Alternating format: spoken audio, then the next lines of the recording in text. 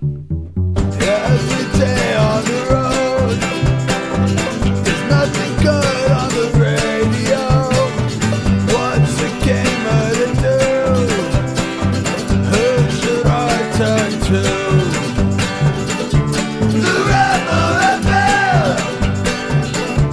The Rebel FM! The Rebel FM! The Rebel FM! Hello, welcome to Rebel FM. My brain just paused there for a second, like the electrons stopped firing. So it's just like, man, I need Hello a reset. to Rebel FM. Yeah. So we're here. My name's Anthony Gallegos. I'm with Tyler Barber Hey, how's it going? and Arthur Gies. You could sound a little more excited about it. I know people actually. One of the things I did see, because the other day, just to torture myself, I looked at our negative iTunes reviews. This was yesterday, and The other day, meaning 5 minutes ago. they're overwhelmingly positive. I mean, we have like 4.5 star average, Oh, really? and Oh, it went down. yeah, yeah. I mean, a Oh, lot. 4.5's not bad. Let's be realistic. Oh, it is. Yeah, it's just originally when the podcast first started, it was all 5 because it's a bunch of people just being nice to us after the layoffs. Mm-hmm. But And now people don't feel that obligation. Which is fine. And okay. yeah, no, it's just certain people didn't like the dynamic of the show anymore. That's fine. Whatever. The That's okay. You can go listen to Nick Sutner's podcast. Oh, that's right.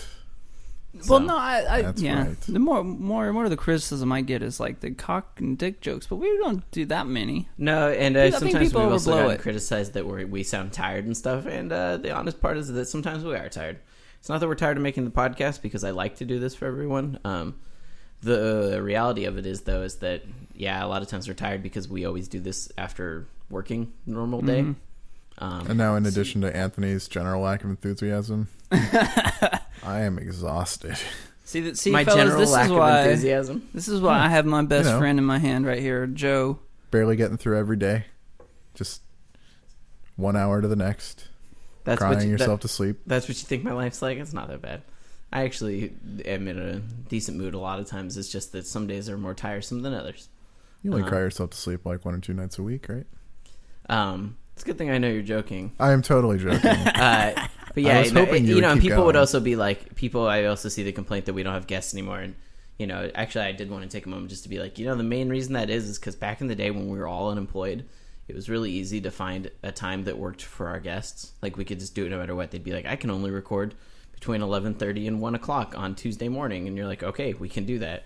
But now it's like we're very all set within a lot of ranging schedules. So that makes it much harder. Also, not to disparage people because people are generally very nice, but a lot of people in the gaming industry, total fucking flakes. Yeah, we do get a lot more guests set up than what show up.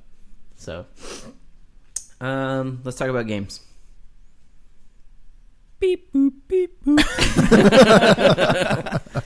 Okay, no. Well, wait, I today did that. the format is we're gonna do what we've been playing and then a double wide letters trailer park. Yeah, assuming session that there's a lot of good extravaganza. ones. I like calling it double wide. the double wide letters. Assuming I that like there's this. a good amount I'll of letters. bet you do, Tyler.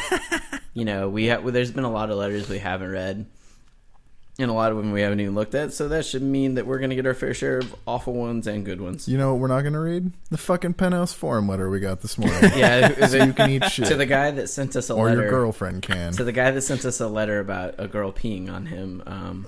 I don't believe you, sir. I think you're a liar. And even if you're not lying, like, I don't know that's not this is not an area that we want to talk about. So Not on the air. now, if you're peeing on her, then maybe. Well, that's the way it's supposed to be, right?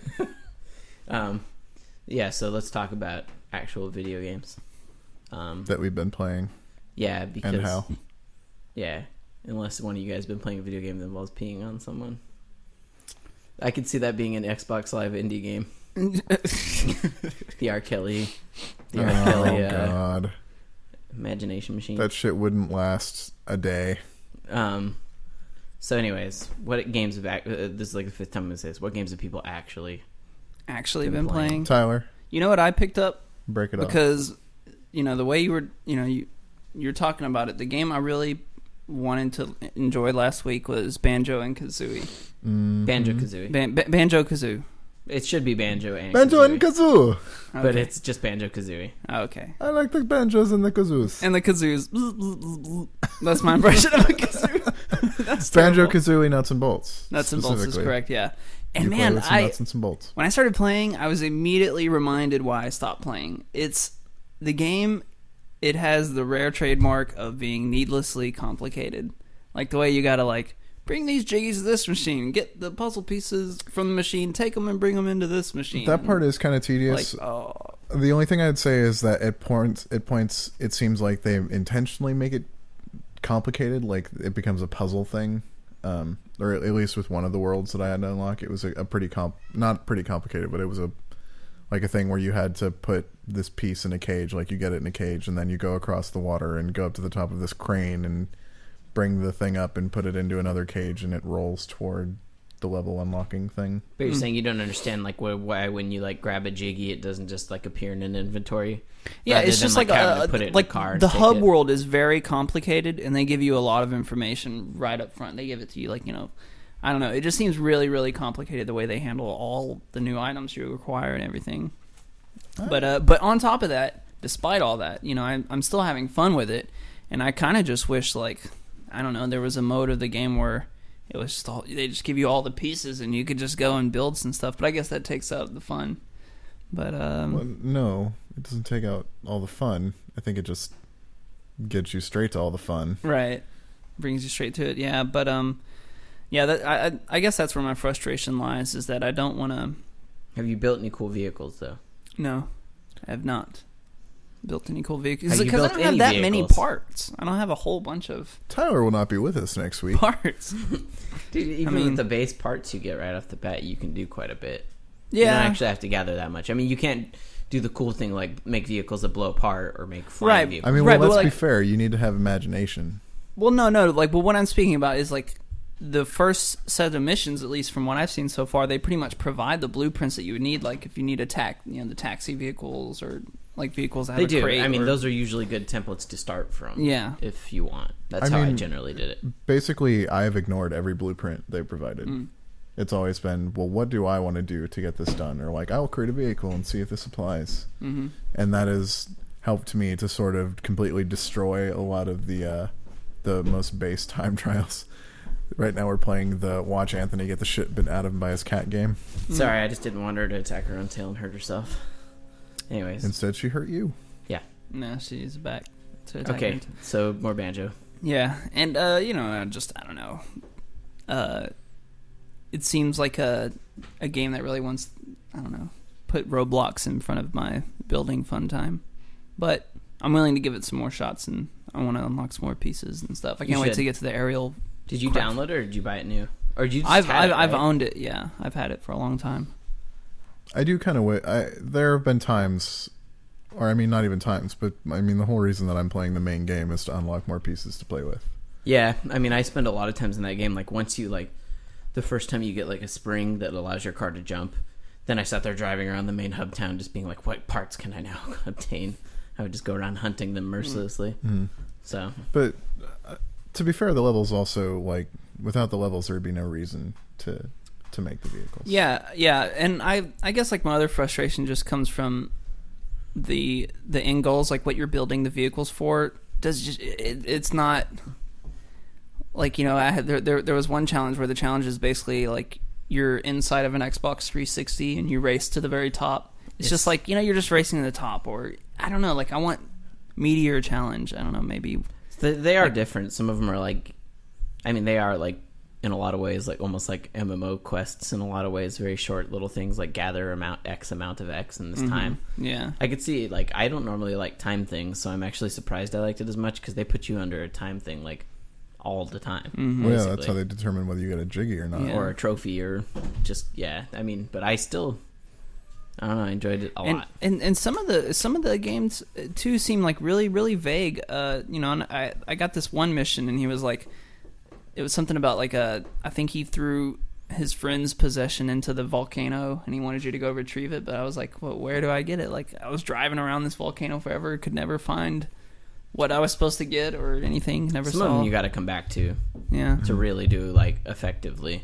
Like some of them you can get by and just squeak by and get the jiggy piece, but if you want to like go back and get the trophy, you're gonna have to do it later with like really awesome parts. Yeah. So, For me so far, I've felt like I've spent so much time in the garage making different shit from what I have that I always have something that will handle the mission in front of me super well.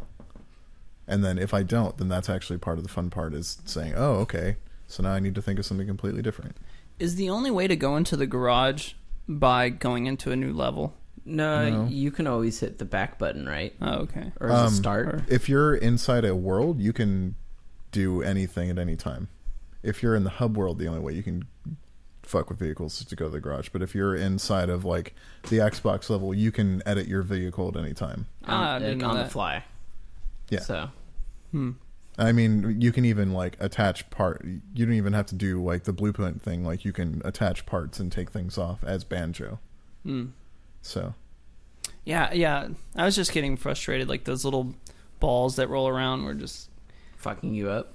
yeah, and like flinging the seat like way off of the vehicle like so far, and then like I try to pick it up and run it all the way back to the vehicle, and then the balls come. It's true early on before you It's have like, like eventually you'll build like armored things that that won't be so as vulnerable.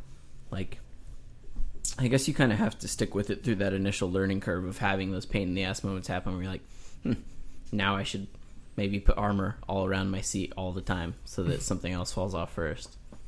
But I just never had my seat knocked off. That's weird. you got to get rammed pretty hard from behind unless you put your seat up front, which you can do, which I have done before. But I did that with my spatula. you put the seat all the way up in the front. Or with one of the spatulas. I have many spatula variations. What else have you been hitting up? I've really crested a performance barrier with Modern Warfare 2 online play. What does that mean? What that means is last night I've been consistently killing higher and higher and higher and dying less and less. Dude, last night I played my best game ever. It had 30 kills, 7 deaths. Jesus Christ, Tyler. Was that how much of that was like a like was that like you just being awesome and running on the level, or was it like at some point you got like an AC 130 and all of a sudden just 8 people alive? Yeah, no, it wasn't an AC 130 or anything. It was just one of those in the zone games. Actually, I've not manned an AC 130 yet. What is your preferred loadout? I switch up all the time, and I'm generally the one who's trying to convince my friends to try other classes, to try other gun types, because like I have friends who are like, oh, I'm level 70, but I've never tried the submachine guns, and it's like, what? I mean, some people when they find something they feel like works, they just I mean, stick even with the it. original Modern Warfare, I basically almost exclusively used the M4. Well, and I feel like the reason people do that is because they're holding on for dear life to the only rope they think they have, because in that game things escalate so quickly and the people that are doing well just do better and Not just better that, but and sometimes better. when you switch to like a submachine gun, now all of a sudden you don't have a red dot sight or anything for it, and so you got to start all over with that customization run again. Yeah. Yeah. I can understand that, but I But what don't do you use? I Did don't you know say? what it is, but I go through all of them. I'm going through every single gun and getting enough kills to where the next goal is 300 kills, and then I move on. So that way I'm leveling up really fast. So, and I actually enjoy unlocking all this stuff with the guns. I actually enjoy starting with the iron sights and then working your way up. I don't know. There's something fulfilling to me about it, and I even feel the same way about prestiging. Like I will prestige once I go past level 70, just because I think it's fun gaining all that shit. But yeah, definitely had my zen moment yesterday. Anthony's cat is losing her shit. Do you like the only guns I've ever had a really hard time playing with in Modern Warfare, like without fail, are shotguns. Dude, yeah, that's one gun cannot type use I don't shotguns in use. that game. Yeah, Like it doesn't matter if it's an automatic shotgun. I just can't ever seem to hit anybody with that goddamn thing. yeah, and I plan on using the backup shotguns because you always see guys running around with, we call them the double dildos because they look. Yeah, what the fuck are Like those guns? dildo- They're like amazing when you see people do it with Yeah, them. basically like you can get shotguns as your secondary weapon. They're like single hand lever action. They're normally shotguns. single hand, but if you use them enough, you unlock a kimbo, which lets you dual wield them. And like a dual wielded, the dual wielded secondary shotguns is instant kill, one shot. Doesn't matter, but the range is really, really shitty. But dudes can really This is terrorize. all just approaching the point where I have no interest in playing Modern Warfare. It looks anymore. ridiculous when you see someone using them too, because they're shooting and then they're like spinning them Yeah. and stuff. I don't know. I see people do that all the time though. They are absurd. I had hoped before Modern Warfare 2 had come out that they would make it a little less insane, and instead it has gone completely the other direction. I did hear that they've gotten rid. Like one of our listeners wrote in and said that he noticed that they had gotten rid of certain guns that didn't make sense to him at all. Like there's no more AK-74U, which was actually a gun I used to really like in the submachine gun class. Well, they just replaced it with a different gun, I'd imagine. Yeah, it's just it's just weird. Like he thought it was weird that they wouldn't have like new gun and AK-74U. Right, like bringing back the old standbys. Yeah, I don't know. I mean, they also made it so that the M16 is a super high level gun now. Yeah, I noticed Yeah. that. Yeah, that I really don't like the gun you start with. What is it, an AUG or whatever? It's something like that. Yeah, I'm not a big fan of that gun. Yeah, it's okay. I did pretty well with it, but yeah, I'm still having fun with that. One of my friends actually experienced the glitch where it gives you infinite ammo, where it like throws you in the private match. I had no idea this was a glitch. Oh yeah. To give you This infinite is ammo. okay. So like for 360 versions of Modern Warfare 2, since they fixed the javelin glitch, The Javelin Jitch. the javelin glitch, there's sort of been two new glitches introduced, and one of them is where it sort of bumps you into rooms that have infinite ammo, and basically there's no like reloading. There's no like, you don't need to cock a grenade to launch grenades. You can basically just like go in and just Oh my god. automatic fire grenade launching and shit. And a couple of my friends were getting this bug and talking about how annoying it was. But one of my buddies, who's the type of gamer who loves to run in Grand Theft Auto and just create mayhem for hours, he likes that instant gratification. He was like of the mind that it was actually really fun and could be a fun different mode, a different mode of way of That playing. sounds awful. It does to most people, and most people say the same thing. But I also saw one of the guys on G4 TV today blogging about that same issue, how though it was annoying, how he saw it could present an interesting new mode, like one of those happy accidents. It sounds like the or mode whatever. where like I would jump in with a saw and just hold down the trigger and never stop. Right. Just sit there. I guess you don't even have to reload. You might as well just use the most accurate hip fire weapon you can. I don't know. Or the noob tubes, just The pure look on grenade your face to launchers. me, Arthur, says like I don't even I'm know not what saying it says. move on. It's not that. It's just that like Modern Warfare 2 has left an area where I'm like interested in the game, and now I'm just sort of, I acknowledge that it exists and that a lot of people play it, but my interest has gone to almost nothing. Yeah, Like- it bothered me when I went to go play it. Like, I really didn't know that whole thing that you can't be in party chat, but you can be in a private chat. That didn't really make sense to me. Like, most of the time when I party chat, it's usually with just one other person anyways. I just forget about using private chat these days, even though that's Yeah. like the thing we used to do back in the day. Yeah. But, And annoyed everybody doing it. yeah. But, yeah, I don't know. So, what else you been hitting up? That's it. That's good. My games. Yep, I'm playing Modern Warfare 2 every single night with my friends from Houston. It's so good. I love it. What have you been playing, Artur? Not Modern Warfare 2. I've been playing the Hate Modern Warfare 2 game. Arthur's very- been stuck in the earlier parts of 2009. Somewhat, yeah. So because of Game of the Year stuff, like I played almost every game that we're considering for Game of the Year, except for stuff that I will literally not play and will not discuss whatsoever. Like the sports game conversation, I won't participate in because I'm not really interested in playing Madden or NHL games. Or NHL games. I mean, I played an NHL game this year and it was fucking terrible.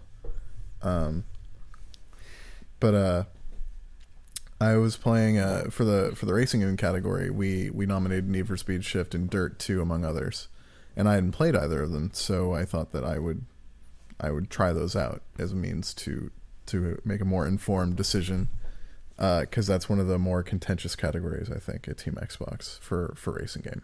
I would guess so. I mean, considering that one of the games up for it is a Microsoft first-party game exclusive, could make it more contentious. I think it's just contentious because, in my opinion, there are two front runners, and I mean, reading the reviews for Need for Speed Shift, I expected it to be a lot more fun, and I'm not having any fun with Need for Speed Shift. Yeah, I've just heard it. I guess it comes down. It's like there are people like it's like one of those games. It's like you either like Shift or like Forza. It's one or the other more than the other, and it's fine. They're both great games. It doesn't seem like that to me. It just seems like either you would like Dirt 2 or you would like Forza. Like Need for Speed Shift doesn't do anything particularly well. It's just competent across this sort of cross section. Like you can try to play it like an arcade racer and do okay.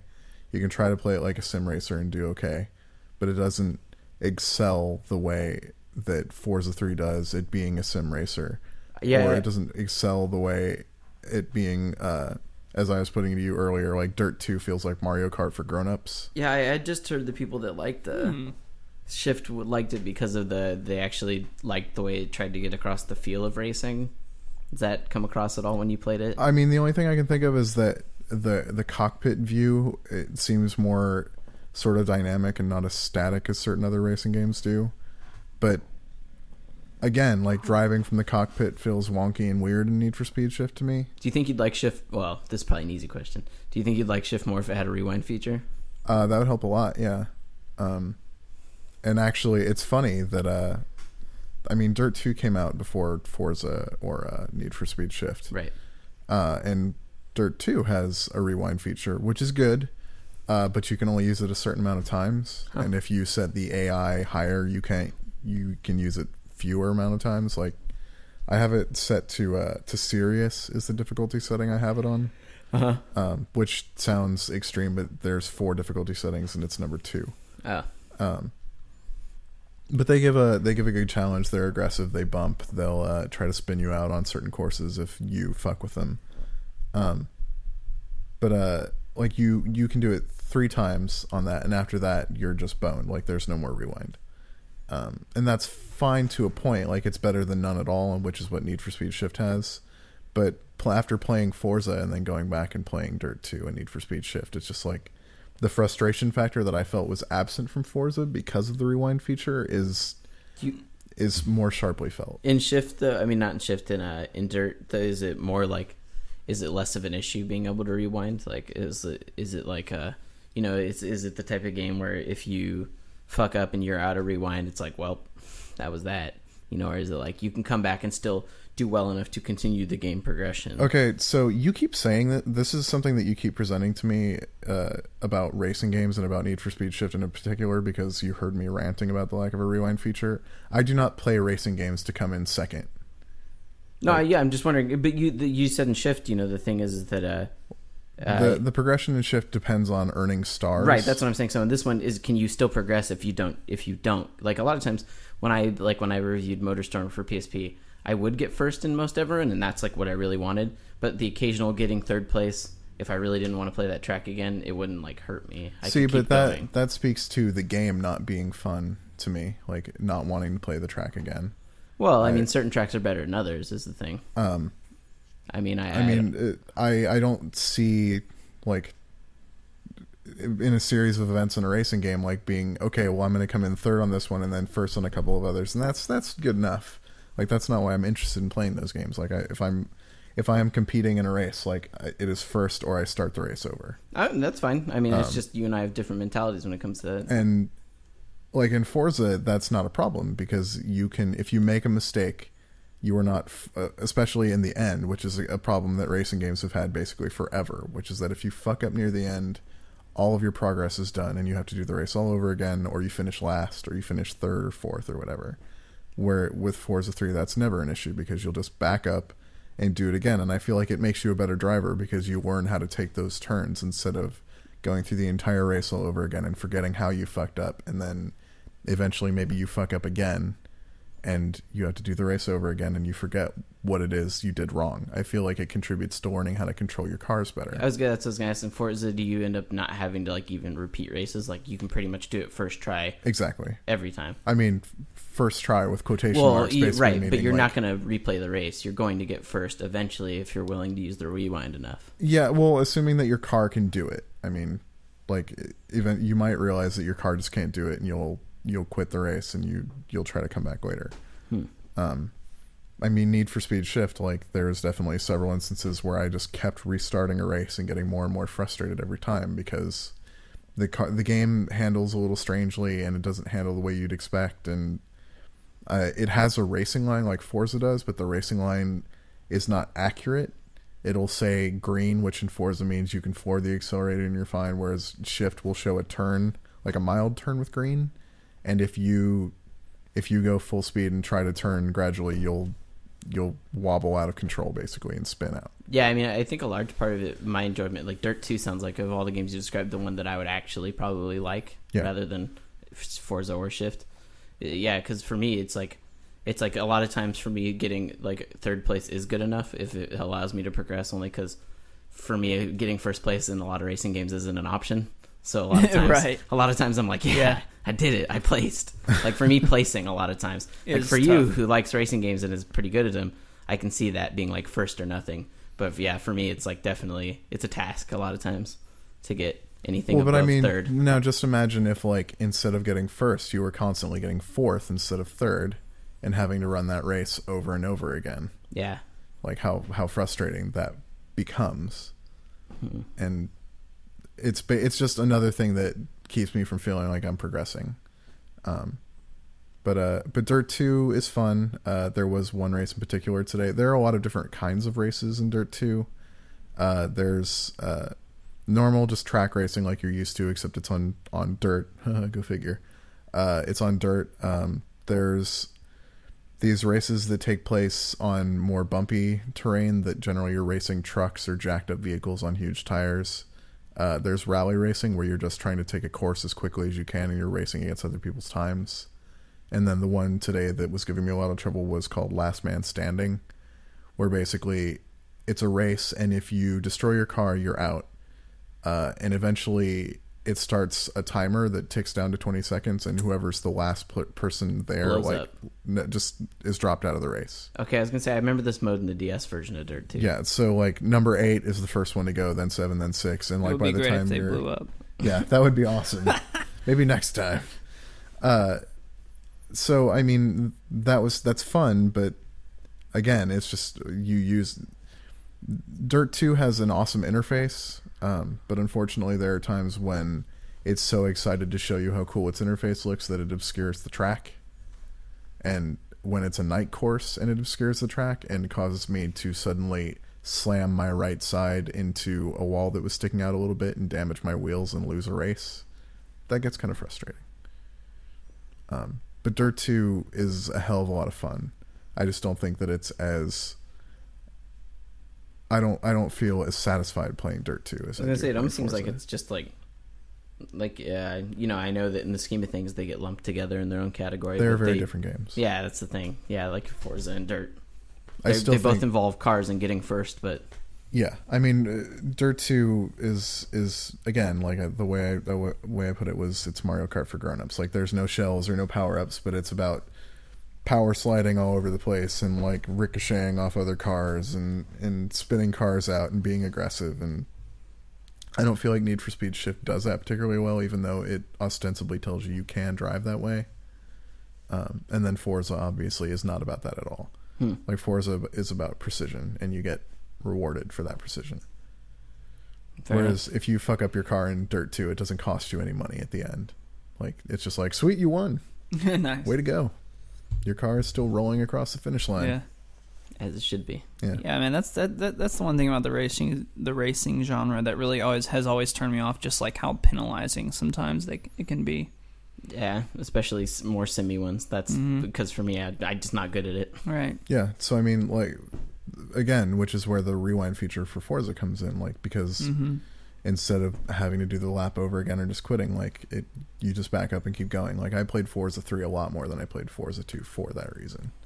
Are the leaderboards for Forza 2, do they differentiate people who beat races without using rewind? Yes. Ah, smart. So there is a reason to do races without rewind. Practice with the rewind? Oh yeah, I'm sure there's the super hardcore people who think the rewind features for babies or whatever. Yeah, you can turn it off. I mean, you don't have to do it. But those are the people that wouldn't need rewind anyway, probably. Right. So in addition to playing old games, we also played Army of Two a couple of weeks ago, and intermittently more since then, since we're both on the review. Army of Dos. I've hardly played more. I played like a half hour by myself to see what it was like by myself. Yeah, I played about an hour by myself, because I put up a preview today about my single player impressions of Army of Two, the 40th day. What specific mode did you play the single player or that multiplayer mode? Both. We played multiplayer as well, but when we played like before, it was just co-op campaign. Mm-hmm. So it's all right. The end. That's what I was waiting for that.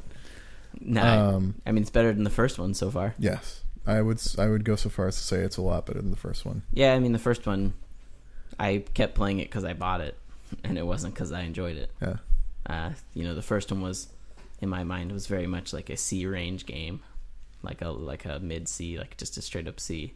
If I was going to go the 1-up scoring. And it sort of tapered off much closer to the D or F category. Towards the end, it just got boring. Yeah, it just really, I don't know. That game was, I mean, that game had a lot of, like, okay ideas and stuff. Like, I like the idea of working with a teammate to do all those things. It had a lot of promise. Yeah, it's just a lot of it comes off very forced.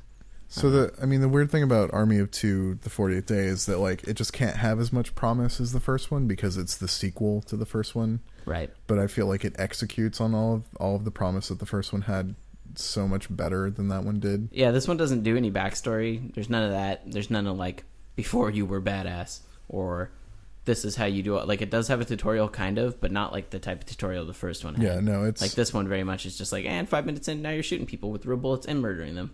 It's like, they don't fuck around at all. Luckily, murdering people with bullets is much easier in this one than it is in the first one, it was like the first Uncharted where guys took way too many bullets, and it kind of felt like you were shooting like a bunch of rubber bullets into a person in the first one. But in this one, it's a lot more like, 1 shot to the head or 3 shots to the body, and they'll generally go down unless they're heavily armored, which there's a fair share of those guys do to mix things up. It's more satisfying to shoot guys in this. It doesn't necessarily always feel easy to kill them, but it feels like you're doing the damage you should.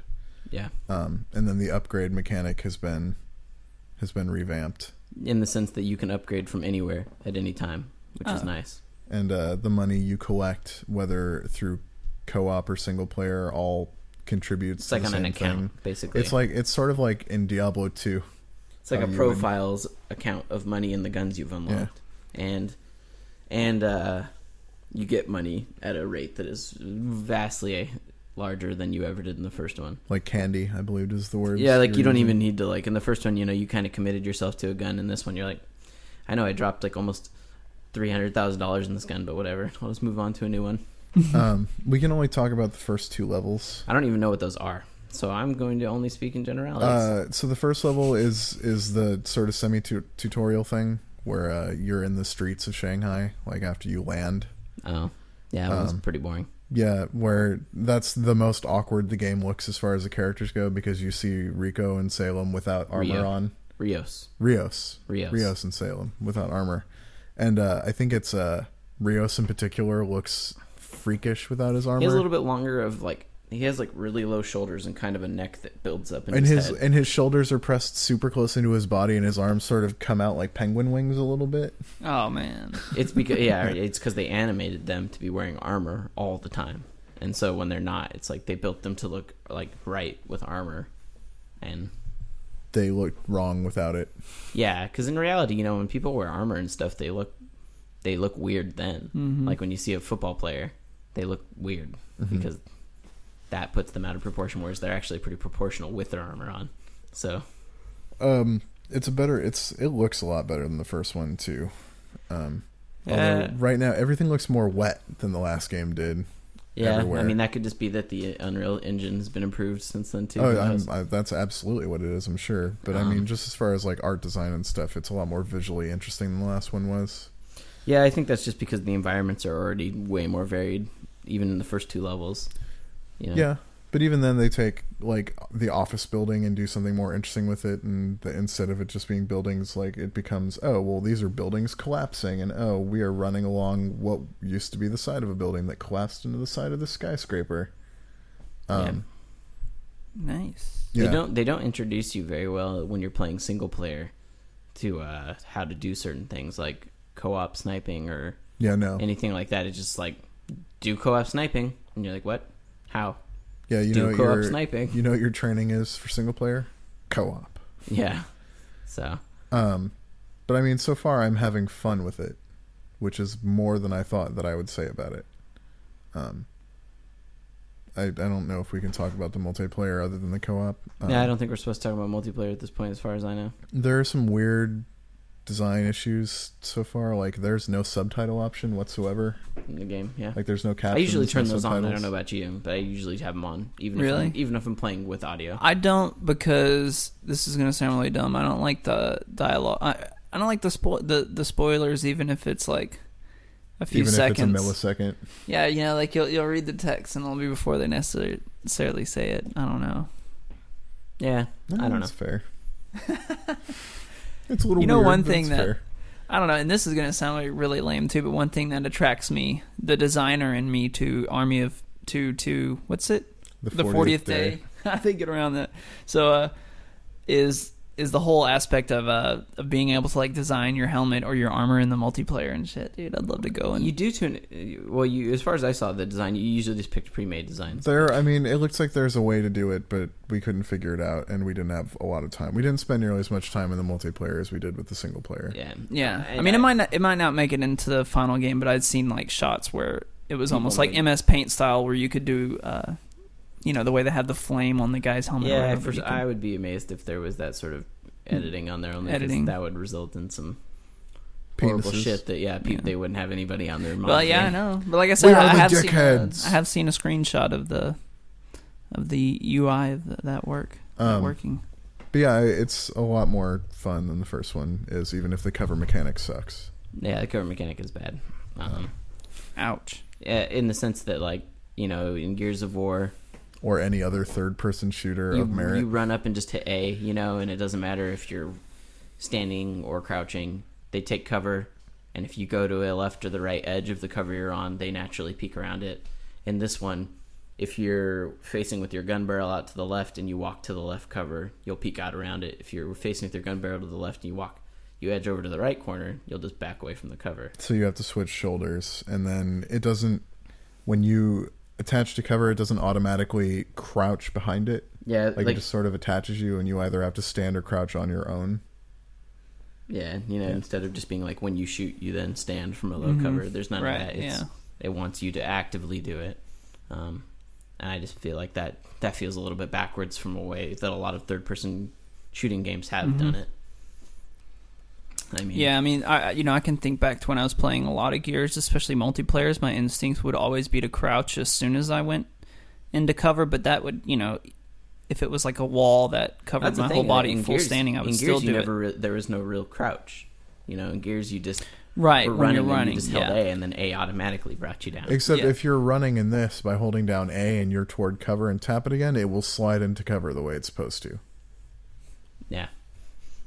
But yeah, there are plenty of times that I got hurt unnecessarily in that game because I would be like, run to cover, and I'm like, I'm barely going to make it with enough health, and then I'd be like, shit, I forgot to crouch immediately, and then poof, down. So. But I mean, we'll talk more about it. Single player, I did notice, though, that when I was playing and I would get downed, I never once had my teammate successfully revive me. Really? Yeah. I don't know if that was me being out there too much, but he could never get to me. I know in your playstyle that might be the case, man. You might have been gung-ho. he could never get to me without dying. And Anthony Gallegos is commando. Right, he runs behind 13 enemy soldiers. Why can't my party get to me? Yeah, maybe. Yeah, we'll talk more about that next month once it comes out, because again, we both have to review it. And then the other game I am playing for a review that I can talk a little bit about is Bayonetta. Bayonetta is Japan the game.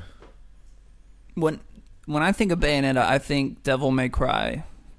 Devil May Cry with more boobies and insanity. Yeah, and also just a much better combat mechanic than Devil May Cry has ever had. And much worse music. Also true. There's a lot of jazzy J-pop jazzy Oh, or God. danceable J-pop. Do not want. Do not want. With a lot of winking and like gleaming and weird shit, and Ugh. I am not exaggerating when I say that I've had the disc in for about 3.5 hours now, and out of that, at least an hour and 15 minutes has been cutscenes. Yeah. Well, Like they're this is the most you cutscenes could in a insert game. Metal This- Gear and you'd be talking about the exactly. same. No, That's why you I say mean, it's Japan. I feel like Hideo Kojima would look at this game and say there are an awful lot of cutscenes in this. Fuck. Isn't it? And they're all like, at least Metal Gear was meandering toward a point, and this is just completely stupid at every turn. Right, I can't imagine what the story would be. Oh God, I don't. What is the story, Arthur? I don't know what it is. I don't think I'm far enough to know. Like, yeah.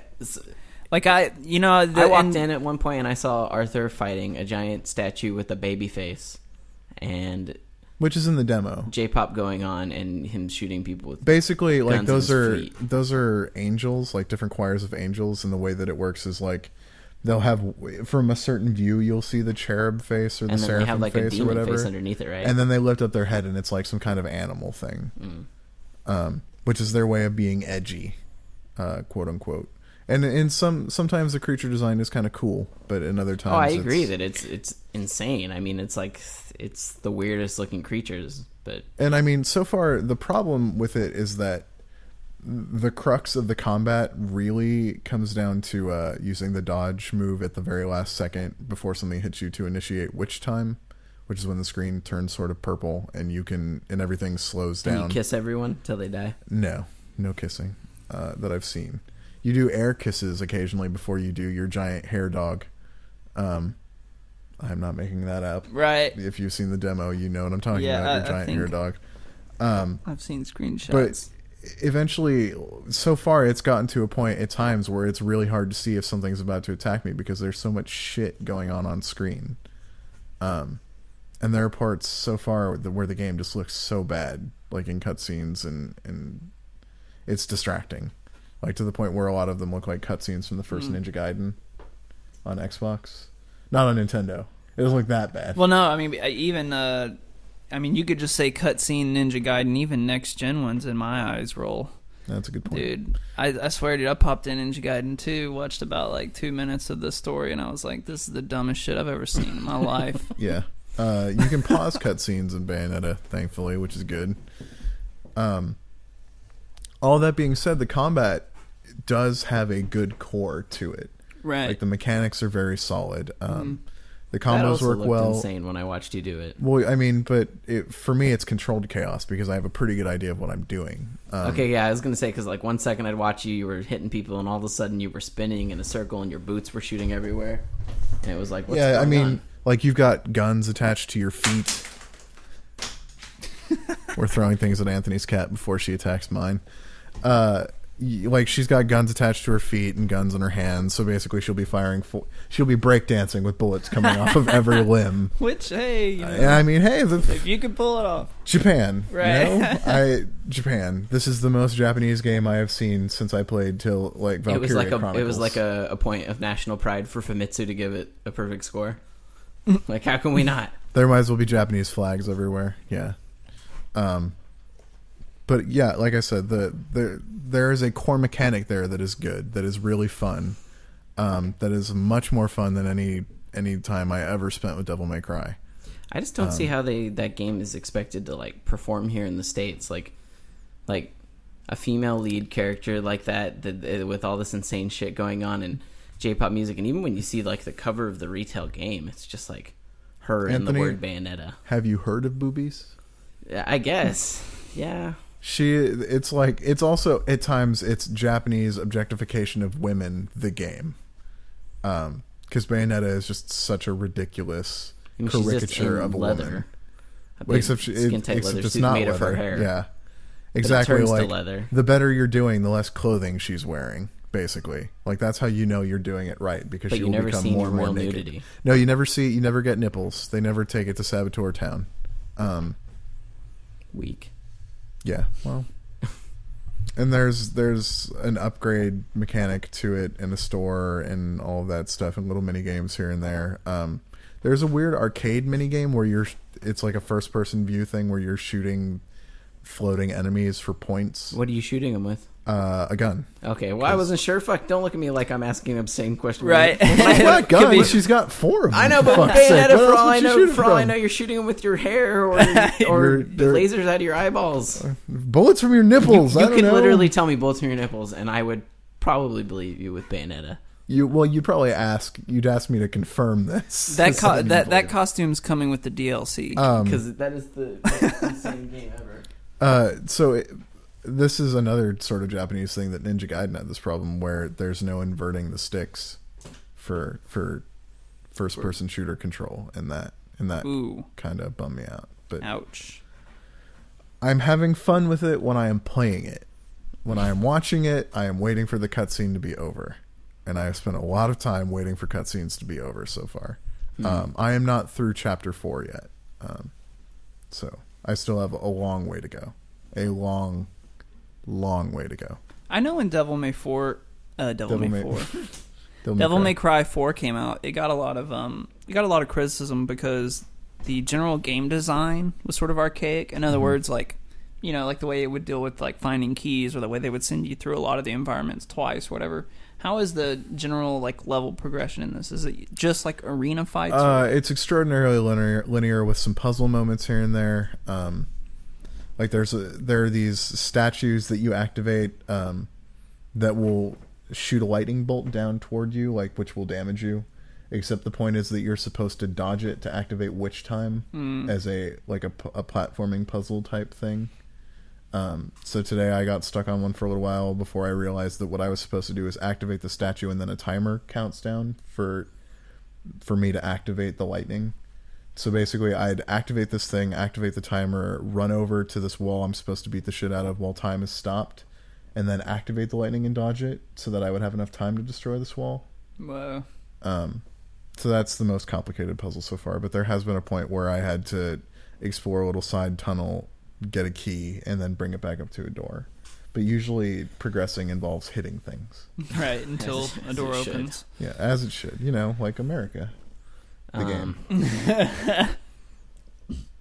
Other than that, I think that's it. Honestly, I'm tired. I can tell. Bayonetta. Oh, I can tell you're just tired. I played the Zombie Island of Dr. Ned. Zed? Ned. Ned. Zed's the one in the normal game. Zed's the completely unrelated scientist who looks nothing like Ned. Yeah, they do a really good job of keeping the whole game's tongue-in-cheek in Borderlands, but the Zombie Island of Dr. Ned is really, really tongue-in-cheek. Yeah, I think once you see a fucking mustache paste to a surgical mask, you know what game you're playing. Right. And that is I don't know how much that is, $10, I want to say. I think it's $10. I think it's 10. That is a substantial piece of content for $10. Really? That's cool. Just data-wise, it's a third the size of the install of the game. It's about I don't know, an hour. Like, the main quest probably takes about, if you're pushing it, and I'm also a soldier who can push pretty hard, it took me about 3.5 hours probably to do the main quest, and there are a ton of side quests as well. So the total time spent there, I probably spent another 5 or 6 hours. That's that's a pretty substantial amount of content. That's a pretty good return on investment. $10, That's around Fallout 3 DLC levels of... Definitely. And not just that, but it's not just thrown together, right? Not just random quests. I mean, this is stuff with full voice dialogue, full character introductions, the way they do it, the really stylized way that they did it. Cool. Yeah. And the quests are really cool. It's definitely a Halloween type treat because it's you're dealing with werewolf type characters and it's a completely separate area too. So there's that. Right. It's completely unrelated to the other game. There's no consequence in the other world, and I don't know, you get some good loot out of it. I need to spend some more time playing through that. I never got to see any skags. Yeah, you see skags, which are werewolves. Except skags. So yeah, I thought that was probably. I mean, it had the same effect actually that Borderlands had for me, which is where I started playing and I wasn't into it. Even when I first started playing Borderlands, I wasn't that into it. But then around level 10, or in this case, about an hour in, all of a sudden it clicked and I really liked it. Because at first I really hated fighting zombies in the Zombie Island of Dr. Ned, because it was all they do is come straight at you, and they were way too simple. And I don't know, it was just like off-putting to fight things that never tried to shoot at me. But they do a really good job of spawning some behind you too, like that come out of the ground or come out from holes, that are little tiny holes that they crawl out of and then stand. That eventually, especially in parts that you do that are in like a city environment, they do like a really good job of making you feel surrounded a lot. So all of a sudden you'll be like doing really well, and one hit from a zombie will take away all your shields immediately. So you're just like, wham, and all of a sudden you're like, what? And it's right behind you, and there's like 5 there and 5 here, and all of a sudden you're like, on the oh shit patrol. So the zombies are that's not a fun patrol to be on. A cool little side quest. That being said, there's supposedly a quest to turn in zombie brains that I never got ever. Oh really? So I don't know. Did you go back to the boards? Yeah, the board is now red, as in I can't get any more quests from it. Huh. So I don't know if I fucked something up or what. Did something out of order. Something up. So I never got to turn in any zombie brains, and I collected thousands. So, yeah, I played that, and then I played some Heroes of Might and Magic for DS, which is a pretty cool game. Just came out. So Heroes of Might and Magic on DS is not Heroes of Might. Quest. Well, and it's also not Heroes of Might and Magic in the traditional like Heroes of Might and Magic RPG sense that it's been. Is it Clash of Might and Magic Heroes? Is that what it's called? No, I think it's. Let me see. Talk for a sec. This is. You know what kinds of letters I got about 8 million of this week, Tyler? What's that? Letters from guys going bald. We Oh, opened great. Pandora's box of male pattern baldness. It's called it's Cool. called Might and Magic, which is an old franchise, isn't it? Might and Magic. Yeah. You pained me asking that question, No, I'm but just yes. fucking with you. Might and Magic. Sorry, Might and Magic, Clash of Heroes. And so when you see the cover is awful, by the way. Let me see this. Oh, yeah, that's weird because I think there's a series called Clash of Might and Magic, and there's Might and Magic Heroes. I think that's why I'm So getting. Might and Magic Clash of Heroes. I'm getting fucked up. That's why I'm asking him. I'm having a really big brain fart. That's why I'm like, is Might and Magic an old franchise? I know it is, but there's also Might and Magic. Tyler. I forget. Anyways, the cover's awful when you see it. Like if you go in the store and you see this, you'll be like, man, this game looks awful. But I'm telling you, play it, and it's like it is a color matching game, like a Puzzle Quest, but it's only random in the sense that when you first start, all your units that you deploy onto the battlefield have colors, and so when you deploy them, they all fall like Tetris blocks all at once, and then they end up in random groupings. And then you have to either like slot them left or right, or to make them disappear temporarily so that they all come together. And coming together in groups of 3s is what does an attack. If they're stacked vertically, they'll do an attack. If they're stacked horizontally, they'll make a defensive wall. And so it's just doing all these things and utilizing the fact that each turn you only have so many moves before they take all their moves. And it's pretty intense strategy that goes into it, much more so than Puzzle Quest, where you're just matching colors. Puzzle Quest, you had spells and stuff too, but this game has spells as well. Jesus. And it has a substantially better story, even off the first hour and a half I've played, than Puzzle Quest ever had. Because Puzzle Quest, the story was like so inconsequential. Mm-hmm. And this, it is very story driven. So it's actually a really cool game. It makes me sad because in the scheme of things, we didn't review that on GameSpy, and we didn't consider it in our Game of the Year for DS considerations because, nobody Sort of played under it. the radar. So, and that has already been decided at this point. Oh, but it looks cool. I was checking it out on like the a back. Japanese fucking RPG. Yeah. I mean It your, does. Your units. The way that they're sprited, Mm-hmm. the sprites are done, and the way that the characters look like in the Like the stat talking screen and heads. stuff. They look Yeah. like Final Fantasy. Yeah, they do. It is Characters. developed by one of the greatest named developers around, which is Capybara Studios, I believe. Yeah, it actually shows a picture Yeah. of a capybara. Okay, Certain Capybara. capybaras. They're the ones who did. I did. But yeah, it is a really cool game. I actually that's been getting a lot of buzz in the IGN offices because people have been interested in checking it out. And because it's got a poll quote on the front from IGN. Well, but yeah, that's not. I think that might be why we got maybe extra copies sent to IGN. But yeah, it's actually a cool game that I would recommend people checking out. You can't rent it, but I think if you liked Puzzle Quest and you like kind of turn-based color matching strategy puzzle game, you might. If you're interested in Imagine Might and Magic. Yeah, so it is really cool. I don't think that people would be disappointed. Does it make me a bad person that I kind of wish that I could just download it on Xbox Live and get some achievements? It would be a cool Xbox Live game, really. I mean, it Yeah. would, or a WiiWare game. Both of those would be cool venues for it. Have you played multiplayer yet? Because it does have single card download play. Oh, really? No, I haven't tried multiplayer yet. Well, according to the shit. instruction booklet, it does. Single card multiplayer play is also a nice thing because that is really rare these days. Mm-hmm. Most DS games that are trying to push it technologically, they do not allow for single card play. Most DS games that would like to sell more than one copy.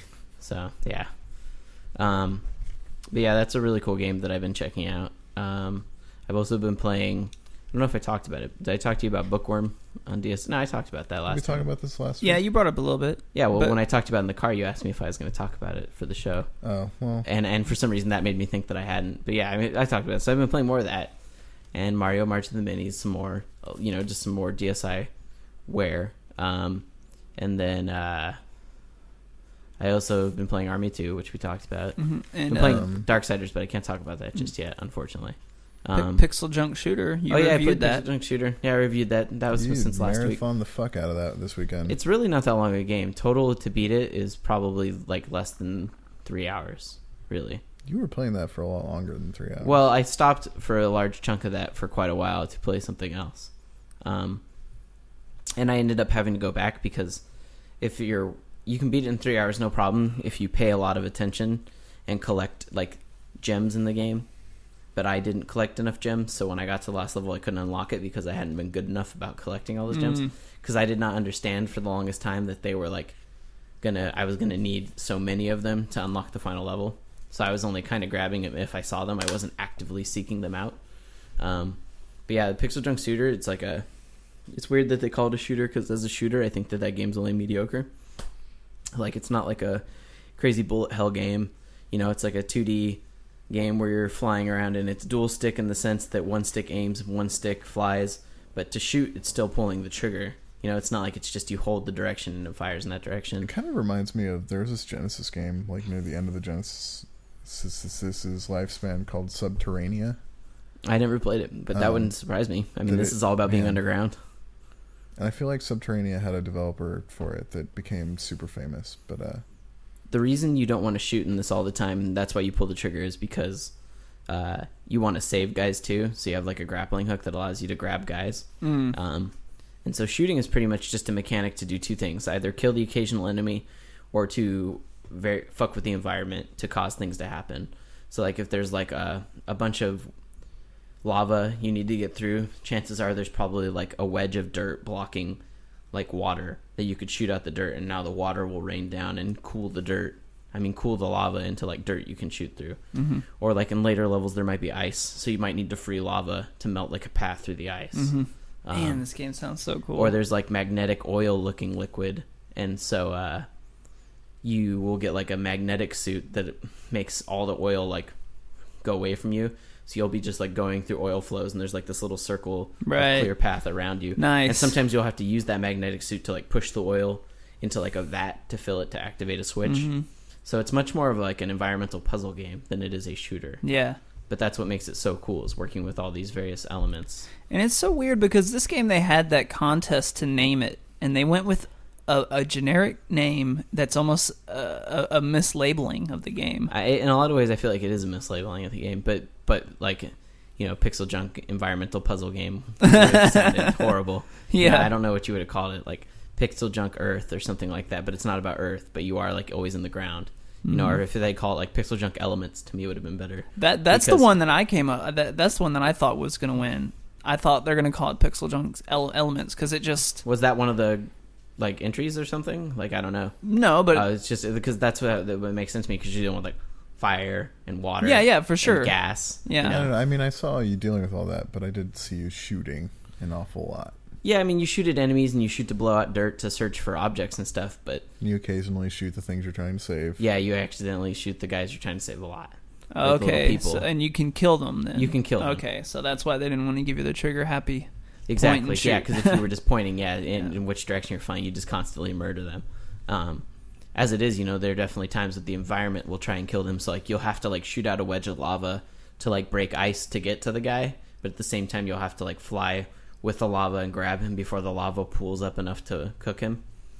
And there's no health in the game. The health is a heat bar. So like if you fly too close to lava for too long, you'll die.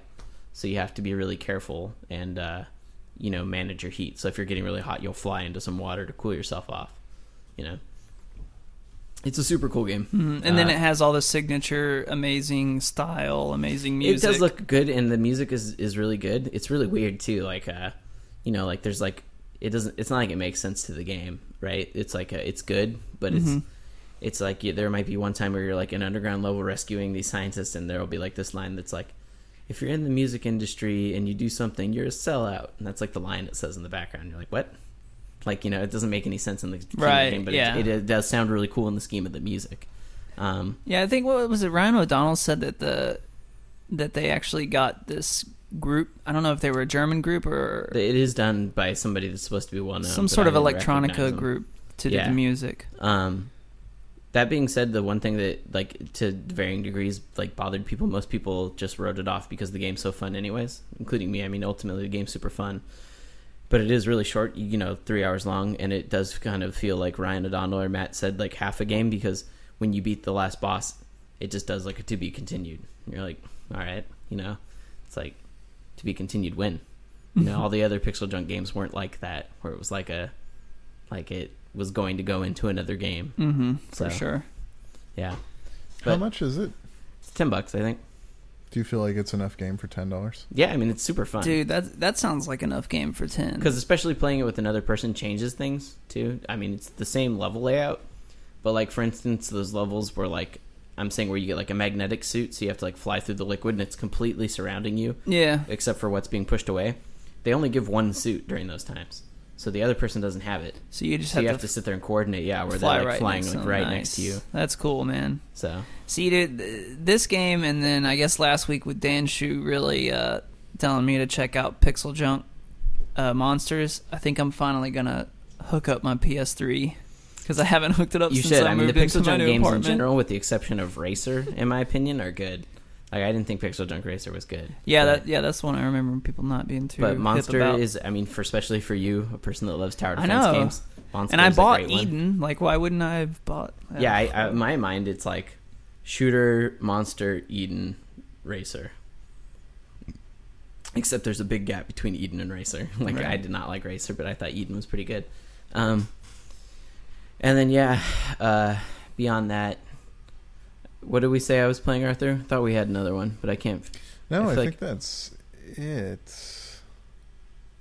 Yeah, it's been a relatively slow time. I don't know. We talked about a lot of fucking games. I saw that your boss was going to go see Bad Company 2 today. Yeah, there's a Bad Company multiplayer event today.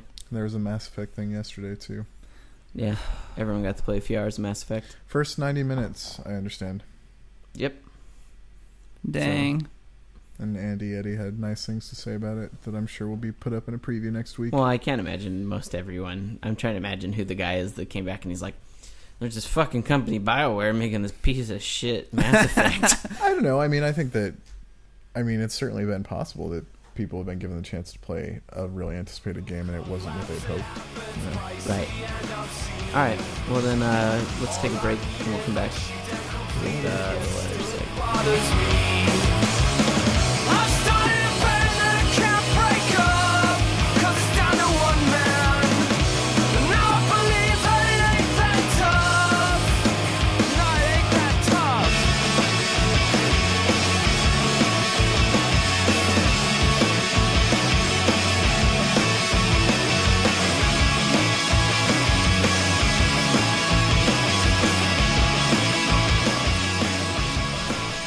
Welcome back to the Rebel FM short edition. It's not even going to be short. It'll be a little shorter. This is the double wide edition, remember? Well, the double wide letters. We gotta get the marketing Chris writes right. in, and he says, just wondering, are there any genres that you outright don't like, or a popular series you have deep down gripes about? For me, I find racing games to be pretty lame, as I've kind of explained a lot of times. I'm just not good at them. I don't find much fun in retrying the same track again and again until you get first place or whatever. This guy's like touching on what we talked about a second ago. Although I do quite like arcade-influenced racers such as Burnout and Outrun. Just wanted you guys to know I wrote in, by the way. This is me. Oh, okay. Under Chris so that's what you were doing in the bathroom right now. Which is an arcade game. In terms of games, By the way, Anthony is awesome. Arthur sucks. No. In terms of games, Call of Duty just seems to be one of the lamest games ever. I was actually looking over your shoulder as you wrote this email. I have tried to get into them, but find them boring and linear with little to no interesting AI, and the levels seem like they're designed to actually make you feel restricted. Can be good sometimes, but not here. So how about you, Anthony, Arthur, and Tyler? Games I don't outright don't like. Saying I don't like them is one thing. I don't enjoy fighting games. I am not good at fighting games. I do not have the ability to remember in my mind the combos very well at all. I just can't do it. Like when I'm under pressure and there needs to be like that split second where you got to be like down forward A, I'm just like I fuck it up every time. Which is funny to me because you memorize like the most obscure strategies and fucking tactics for Company of Heroes like instantly. Yeah, just fighting games, it just doesn't click. I don't know. And so I'm a button masher when it comes to fighting games. And I mean, I enjoyed... So you like Soul Calibur? Well, yeah, I enjoyed some Mortal Kombat back in the day, you know, but I'm... In general, like, I appreciate the Street Fighter 4 is a good game, but I have zero interest in it ever. Tyler? A general, yeah. So I'll agree with Anthony on the fighting games and the racing game and sports games in general. But another thing that just like completely turns me off, or like, is stuff you were like describing in like Bayonetta, like that heavily Eastern influence game design just does not interest me one bit. Like, and that could span a whole bunch of different genres. You know, action adventure games, just anything rotten Eastern design I really don't enjoy. Although there is a certain brand of Eastern games that I do like Nobi Nobi Naboy or Shadow of the Colossus. I love the more artistic sort of stuff, but not the traditional. I have not enjoyed a 3D Grand Theft Auto, with the possible exception of some of Lost and Damned. Because I feel like it's all style over substance, and that the mechanics have always been compromised, and that I would rather have a more limited set of things that are done really well that I find fun, as opposed to the quote-unquote opportunity to do whatever I want. I would rather have a more guided experience that is polished. Now that me and Arthur have sufficiently alienated or just invalidated our I actually think we everything. covered pretty much everything between the three of us. Yeah. When I think about it. Oh. So you two hate Asia, and I hate the UK. Yeah. So go America, is what we're really saying. Yeah, maybe if America made a fighting game. It's called I'm just UFC. kidding, God. No, it's called Mortal Kombat. Brenton, Right. Brenton writes in, and I don't want that. know that we're really going to have any advice for him. I think not. Because Brenton doesn't really ask a good enough question or give enough specifics. He titles it Relationship Letter, but I just want to read it because it has a really funny typo. I have a little problem. I am currently trying to obtain a girlfriend at my high school and having some trouble. I tried to do This is not a treasure in Zelda. I tried to do. Hold on. I tried to do what everyone says of no trying too hard to get girls interested, but they don't seem to be taking the bait. I feel if I do try hard that they're usually adverse to it or I mess up. This is my favorite line, by the way, right here. I've had rendezvous with women, but mostly at parties. I guess my biggest problem is getting girls to stay around. Help? Come on. Come on, guys. I've had rendezvous with women. Why are you not laughing? I was bad before. I think I was inwardly chuckling a little bit earlier about the I know trying. I've had rendezvous with women. I'm going to tell you that every time I meet a girl. Arthur, rendezvous with today woman. I've had rendezvous with women. It's not just that it's worded incorrectly. It's like, why would you word it like that? Why would you say Rendezvous. Rendezvous, and who calls him a woman? In high school. High school. Maybe he's Maybe hooking up with college girls. Maybe he's hooking up with the teachers. I've had rendezvous with women. No, honestly, I don't know. That's such a honestly, man, you didn't give us any details to be able to help. Yeah, we don't know really what you're doing. You should not be trying to find a girlfriend so you can say you have a girlfriend.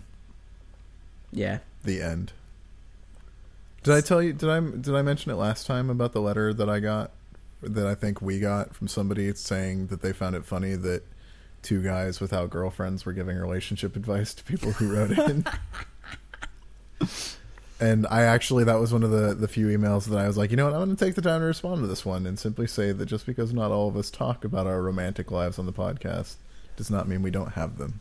Yeah, I mean, you know, I did talk about it on GFW radio, but even outside of GFW, there was a couple other instances that I never talked about. So, yeah, I don't know. I share a lot of really embarrassing details, but I generally try not to share the embarrassing details about the other person unless I feel like it's okay. Occasionally, people I have dated have listened to this podcast, and that is a can of worms that I'd prefer to leave closed. Yeah, anybody you date, you should just not let them listen to this podcast. Actively restrict them. Chain them to the floor. They do a fucking Google search for my name, because that is what people do now. Ugh. So gross. Or it's not that they like, oh, that's your name? Type. It's like, yeah, I do a podcast. Like, because this fucking podcast takes up an awful lot of my time. What do you mean you can't hang out these days and these days? Oh, well, I sit around in a living room with a bunch of assholes and talk about video games. What the fuck for ever? You multiple hours. can't hang around this day or this day. Everyone has commitments like that. Probably these same people are like, I can't hang out this day and this day because it's my gym time. Well, what the fuck? This is like your gym time. All right. That's depressing. Scott writes in, That explains the size of and he my starts ass. he starts off with kind of a dirty part, but then he actually has a real question. Could you skip the dirty part? And go to Hey the guys, question? I'm working my way through the backlog. No, and I just listened to number 39, and I heard Anthony say that the show was sponsored by Meat Spin. I was wondering if you guys have ever heard of. This is another site though. I want to check it out. Phonetrace.org. Whoa. It's an awesome way to prank people to seeing Meat Spin because it starts off as a website that says you can find yourself on a Google map by tracing your cell phone number. And then it zooms in on the map, and just when it looks like it's going to zoom in all the way, it changes to the Meat Spin video. It's a great way to fuck with your friends, even if they have already been to the Meat Spin. Unless you're one of the tens of thousands of people that listen to this podcast, in which case the jig is up. Oh, I just want these people to go and use it on. Yeah, use people. it on. I I've just never want to even disseminate seen that the information. infamous You want to Meat start your own Spin video. Project Mayhem? So he says, on another note, I was wondering if you guys have any guilty pleasure games that are a little embarrassing. He also says that when he envisions Tyler in his mind's eye, he thinks of the physicist named Dan on Lost. That means nothing to Anthony and I. No, but I figured that might mean something to you. I know exactly who he's talking about. That's hey man, it's a compliment. It's Oppum from Saving Private Ryan. Oh. Um, I could actually see that resemblance now that I think Johnny about it. on the spot. So, guilty pleasure games? Anybody? Killer Instinct.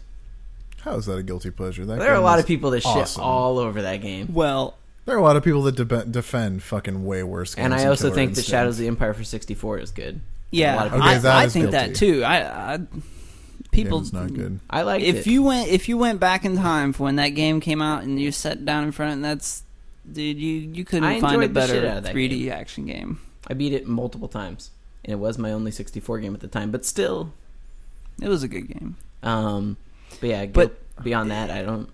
I mean, I don't generally feel guilty about Yeah, that. that's the thing is like I like games like Viva Pinata. I like a lot of cutesy shit, but Yeah.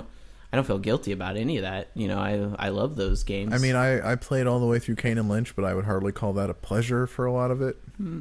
If anything, I mean, my guilty pleasures would come from like music or yeah, stuff like exactly. That. It I wouldn't- mean, as far as games go, a lot of the I actually take pride in the fact that I have a really diverse taste and that I'm not going to just hate Okay, on something. for Tyler, being cute. what's a guilty music pleasure?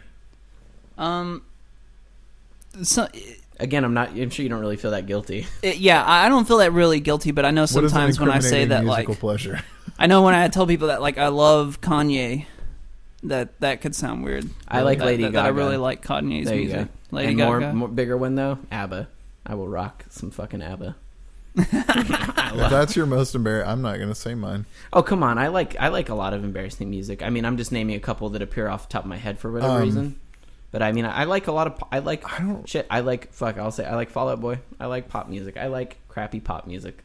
And I acknowledge that it's crappy, and I still like it. I will actually give you two. I will give you my guiltiest concert attendance, Oh, that's a good one. and probably the guiltiest CD that's on my computer. Concert attendance. Now I haven't attended any guilty concerts, but what is like Whitney Houston? What am I about to hear? I've seen Creed in concert. Oh! Do you want to know who opened up for Creed? Who? Think about the worst band you could think of to open up for Creed. Lit. I actually don't have a problem with Lit. You know who I I mean, I don't know. I was pulling something out of my ass. I can't even think of who would be who would be opening for Creed that would be that bad? Wait. Give me one more guess. Who? Guess. You didn't hear him guess. 3 Doors Down. Oh no, I never saw 3 Doors. No, but it was Nickelback. Oh fuck! But you know who was opening before them was Seven Dust, and I actually don't. So maybe really the like guiltiest concert I've been to, which I'm not guilty of the second band. But, that was for Creed's first record. That was my defense. What was their name? They came to UC Davis. Why can't I think of what they're called right now? It's driving me insane. Fuel? Is that a name? I like Fuel. Oh, yeah, it was Fuel. So Fuel writes really good pop. Fuel was the headliner, songs. yeah, and I liked them. But Saliva was the band that opened for them, and that was something else. And then the album that I probably feel the most sheepish about when it comes on, and I keep listening to it, is Evanescence's album. Well, one of the old albums I used to rock when I was a little kid was is like Ninja last Turtles, week. Was Ninja Turtles coming out of their shells? Well, that doesn't count. That doesn't count. Yeah. Yeah, but And yeah, no one will ever respect my opinion again. Creed and Nickelback together. Whew. Man, that was before. Why'd you go to see that? Was there a girl involved? I did go and see it with my girlfriend at the time, actually, but this is during Creed's first album, and I don't actually, whatever. I feel. No, like I mean there was a Creed's lot of first people that record was enjoyed good. that. Yeah, but it's just since then. All you motherfuckers that hate on Creed, like that first and second record sold like millions and millions of copies. Yeah, that guy's just been doing blow ever since. But I think it was mostly because Seven Dust was opening, and I really liked Seven Dust, and I still like Seven Dust, although... Fuel, I specifically saw because they came to UC Davis. I had to walk like 3 blocks from my dorm. So I saw AFI and Nine Inch Nails. yeah, I remember when Davis. they came to school as well, and I was like, nah, I'm not gonna wait for fucking tickets like everyone else. It was ridiculous. Nine Inch Nails. I just bought AFI tickets like that. Nine Inch Nails tickets, I definitely had to freeze my fucking ass Yeah, off. I didn't have Man, patience for dude, that. I've never seen them live. I really want to though. Like that ship has sailed, my friend. I know. Hey, And Tyler, like, actually, of all the cables I'm for you to not- play with on the MacBook, that's probably the worst. yeah. And you know, like, I really missed out on the Ultimate one. Like when the Fragile came out, like that's my favorite Nine Inch Nails album is the Fragile. And I saw that them on the album, Fragile tour. they toured with Foo Fighters. They also toured with the Perfect Circle on that tour. Yes, they did as well. So Damn, that would have been the one. So to have see. you guys? Damien wrote into us. Are you happy we talked about music, assholes? Damien wrote into us, but he's not the only person that wrote into us about this. But no, this is actually like not criticizing us or bashing on us. Really? Yeah, he That's just, the only thing people seem to agree on. He just says, I'm sure that you guys have heard of the crazy politics that us Aussies are having to put up with when it comes to video games. It's one guy. Regarding the lack of an 18+ rating. One guy. So basically, it says, this is what he says. So I am not super versed in it because I have not been reading the gaming blogs or anything lately at all. I do every day. I know you do. I have to now. So basically, the Australian government is slowly realizing that people above the age of 18 actually do play video games and that they might need to change the ratings. They're holding a public consultation about the R18+ rating. So basically, us here gamers need to speak up. It would be fantastic if you could spread the word on the podcast. I know from listening to past letter segments that you do have an Australian audience, and I really think we need everyone we can get to make a submission to the government. The full discussion paper and submission forms can be found at www.ag.gov.au/games classification. And the reason I will bring that up is because we do have an Australian audience. We are one of, on iTunes, Australia's like top podcast of 2009. So nice. Yeah. I've actually been reporting on this story at GameSpy, and it's like a website. Like they want to hear from people on both sides. They want to hear for and against. So what's at stake? Is that all these games that are being banned they could potentially get, but they would be marked as a new rating of 18+? What is at stake is the allowance of the R plus 18 rating, right? Which would allow games like Left 4 Dead and these other ones that get banned to be sold to people that are 18 or older. Yes. Unfortunately, my admittedly basic understanding of the Australian Constitution leads me to believe that this will do nothing because there are 6 attorney generals in Australia that are like against it. Basically they all have to agree to change that ruling. All of them together? Yes, and 5 of them are absolutely of the opinion that it needs to change, and one of them refuses repeatedly. And it needs 100% unanimous? Yes. Oh, that is balls. Yeah, it's almost like the government in California.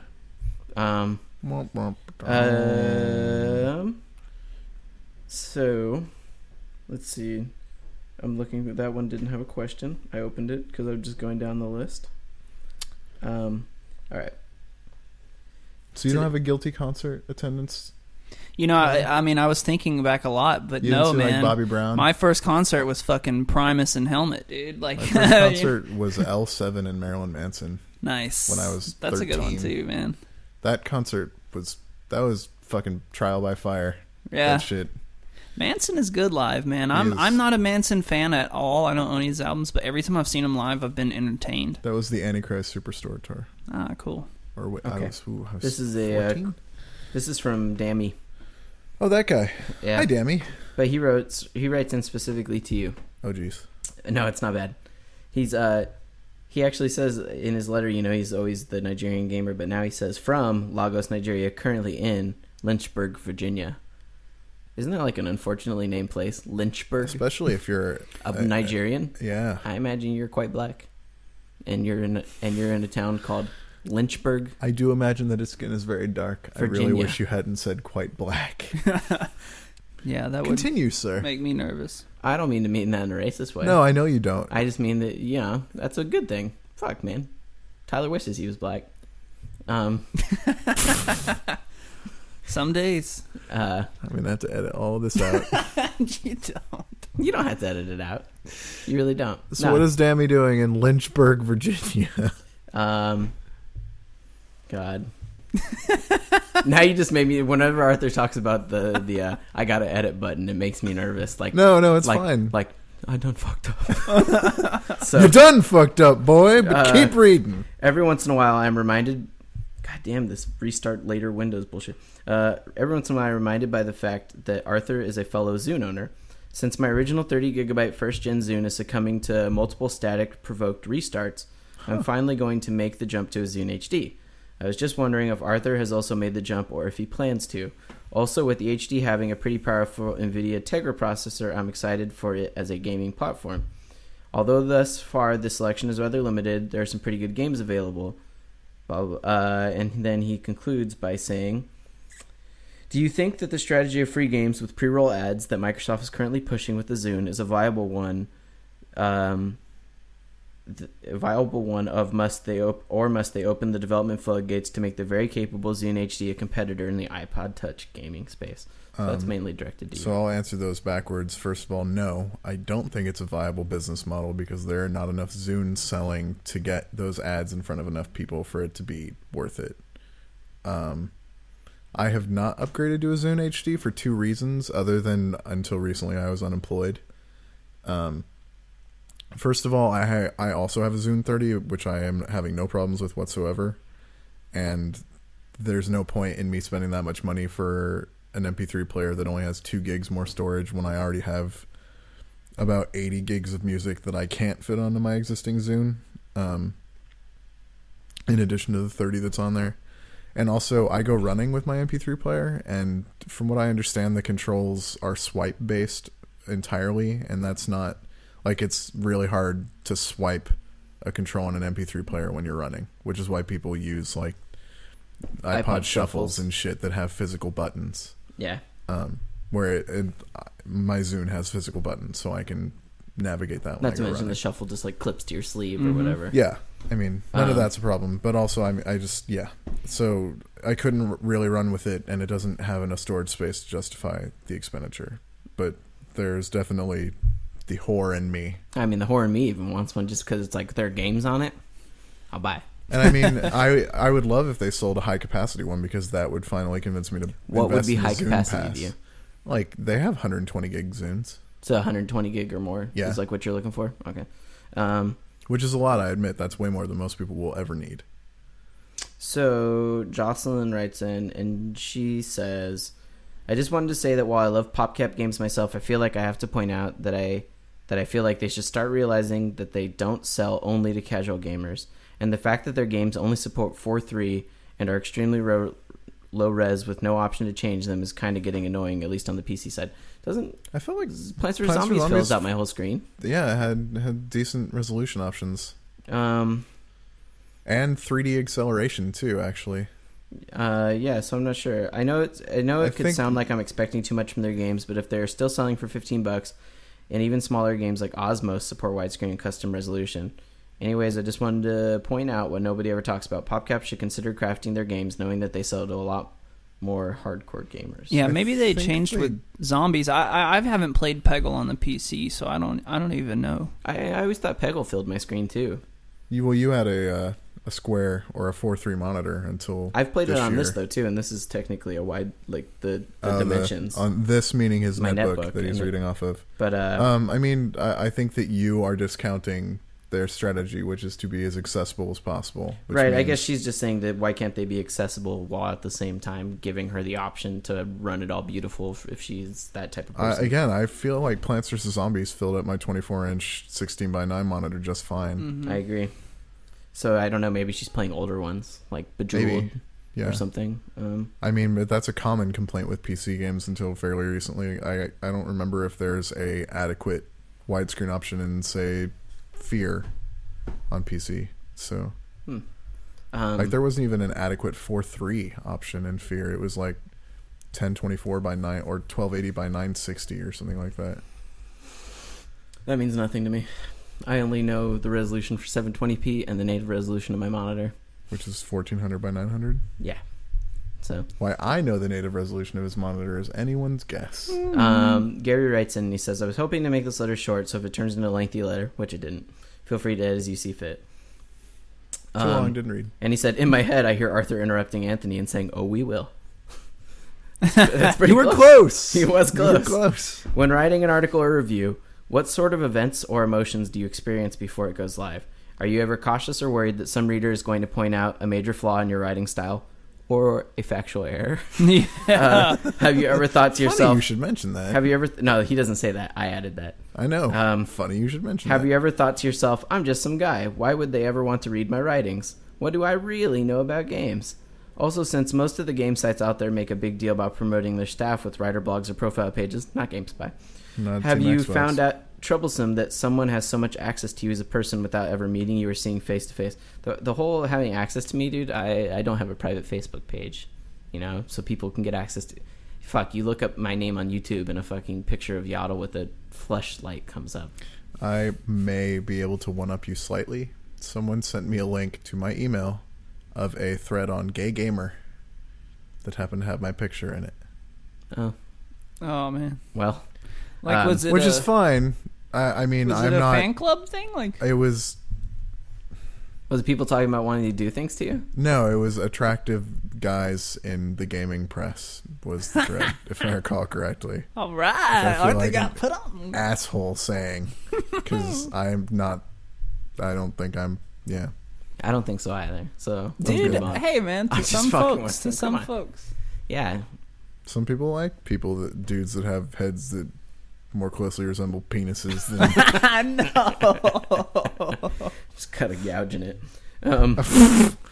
So yeah, the whole about what emotions or, you know, events do you experience before it goes live? It depends what the game is. Like when I post Pixel Junk Shooter, I don't give it a second blink. When it comes to posting something like a review of Halo 3 ODST or a review of Uncharted 2, where I know that my score will be contentious, even though it's ridiculous. Things that are really good or really bad, I feel a little boo about. Really good is easy a lot of times. Well, shit, apparently not, because the Uncharted 2 I thought it was really good and it still wasn't good enough for people. Before my before my Assassin's Creed 2 review went up, I did remember thinking, I really hope that I wasn't the only person that loved this game, because then I will look like that guy on my first day of work. Saboteur, I agonized over the score for a while. I usually agonize over every score. That's just the type of person I am. We have a rubric at GameSpy, so I just sit there and I read it over and over again, what each one means, and I sit there and think about my text. Is there any game whose score you're still not sure of? Like after... There are games in hindsight, I think we've talked about this before, where in hindsight I feel like maybe I scored it higher than I would now. You know, I don't feel like it holds up the same way. Why? I don't mean how you feel the game would score now so much as back then you should have given it a different score. Yeah, there are. Like, I kind of feel like I gave Saboteur too high of a score. I kind of feel like, well, I don't want to name games, but there has been a couple of games this year that I feel like I gave probably about half a star too much to. You've ODST too high score. No, ODST is fine. That ODST is a 4 to me. That's a 4 out of 5. Great Yeah, game. it's a solid 4. That's perfectly fine to me. But it's actually a lesser game that I just felt like I scored too high. Scribble notes. So he says, do you ever feel like I'm just some guy? Why would they ever want to read my writings? I felt like that when I first started at 1UP. But at this point, as ridiculous as it is in the scheme of things, I've been doing this for like almost 3 years now and worked at both 1UP and EGM and now for IGN Entertainment. And it's like between those two, in a lot of ways, I am a lot more experienced than a lot of people in ways. And that's kind of ridiculous because people don't stick around. People have repeatedly brought you on to write as opposed to you just sticking it out somewhere for an extended period of time. Right. So, I feel pretty confident a lot of times as far as like me having an opinion. And I have a lot of people who read my stuff before it goes up to make sure that I'm backing it up well. Sorry, dude, that's as close as it can get. That's fine. But yeah, I don't know. I'm not too worried about people taking me seriously or not because honestly, most readers don't realize who actually works for the website anyways. Like when they were talking about Ryan Scott's preview of Star Trek Online, they were like... You mean his review? Yeah, his review. His preview of Star Trek Online, they were like, who is this guy? Just some guy you paid randomly to write this preview for you? What a joke. And it's like, no, actually Ryan Scott's been working in this for like 7 years. I thought Ryan Scott's official title was Random Douche. Yeah, it's like, it's ridiculous. So people don't generally know who's staff and who's not, especially with a website like Team Xbox or maybe Team Xbox because they have Team Talk, which helps. I think Team Xbox, they do just because there's only 3 of us. But like at GameSpy, people don't know who's a freelancer and who's not because we don't have any blog pages or anything like that. True. If you listen to our podcast, you might have an idea of that. GameSpy debriefings on iTunes. GameSpy.com. GameSpy.com. But yeah, other than that, you really would have a hard way of knowing like who's staff. Did you put up the debriefing today? I did. It's up right now. New debriefings where you can hear us talking about a bunch of people's really rude comments to us. I picked a bunch of rude ones and sprung them on the people who wrote the articles while we were in there. So, I really need to listen to that. Yeah, the actual podcast, if you want to know like a little taste what the Game Study Briefings about, the Game Study Briefings is a really off-topic podcast a lot of times. It's very much just like general nerd conversation along with retro games a lot of times. But today's started off with the comment thread that started in the Star Wars The Old Republic preview thread where people started talking about how the example Gerald Valoria, writer at GameSpy, gave of the Jedi Counselor class and the Jedi Knight and the differences between them and who in movies represented them. People started arguing about how it was wrong. Like, there's no fucking way that guy is a Jedi Knight. When I believe Gerald's examples were provided to him by LucasArts. By BioWare. BioWare. Yeah, the example he gives is Jedi Counselor who uses a lot of, like, force powers along with lightsabers, but he's more of a mixed thing. It's more like Obi-Wan.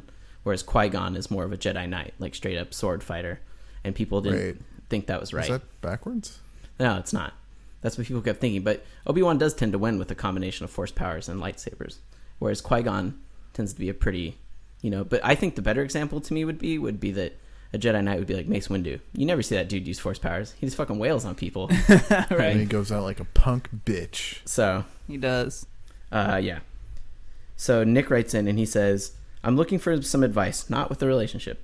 I listen to podcasts a lot, and I've always wanted to start my own. Also, I moved away from my hometown, Boise, Idaho, just this summer, and I'm going back to visit my friends, perhaps for the last time in a long time this Christmas. Some of them agreed we should record a podcast together, mostly for posterity. Of course, I want it to sound good and all that, so I can look back on it without cringing. Do you guys have any tips about the technical side of podcasting, i.e. mics and accessories to use, how far people should be spaced from each other, and what I should do in post-processing? The weird thing is that if you're only going to do this once...